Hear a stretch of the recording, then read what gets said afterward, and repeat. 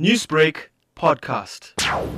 The Hawks members from Potchefstroom Serious Organized Crime worked together with the trio crime from the province, arrested the three suspects. They are aged 30, 31 and 32. They were arrested for kidnapping and murder of a 46-year-old man who was kidnapped in June this year at Umzimkhulu area. The victim received 1.3 million from the road accident fund. Apparently, the suspect swapped on him in June, and they took him to the secluded place, and he was later found dead. And they demanded a 10,000 rand ransom from the family, and the family did not pay that money.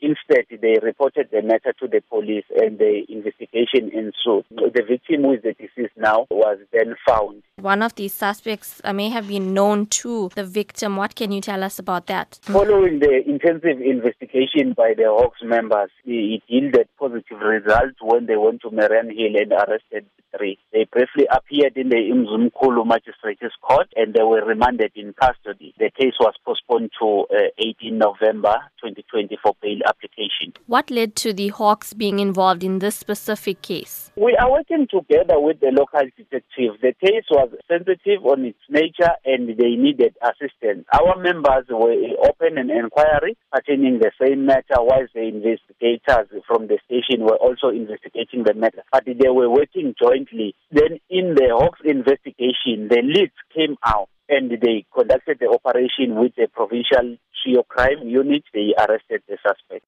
Newsbreak, Lotus FM, powered by SABC News.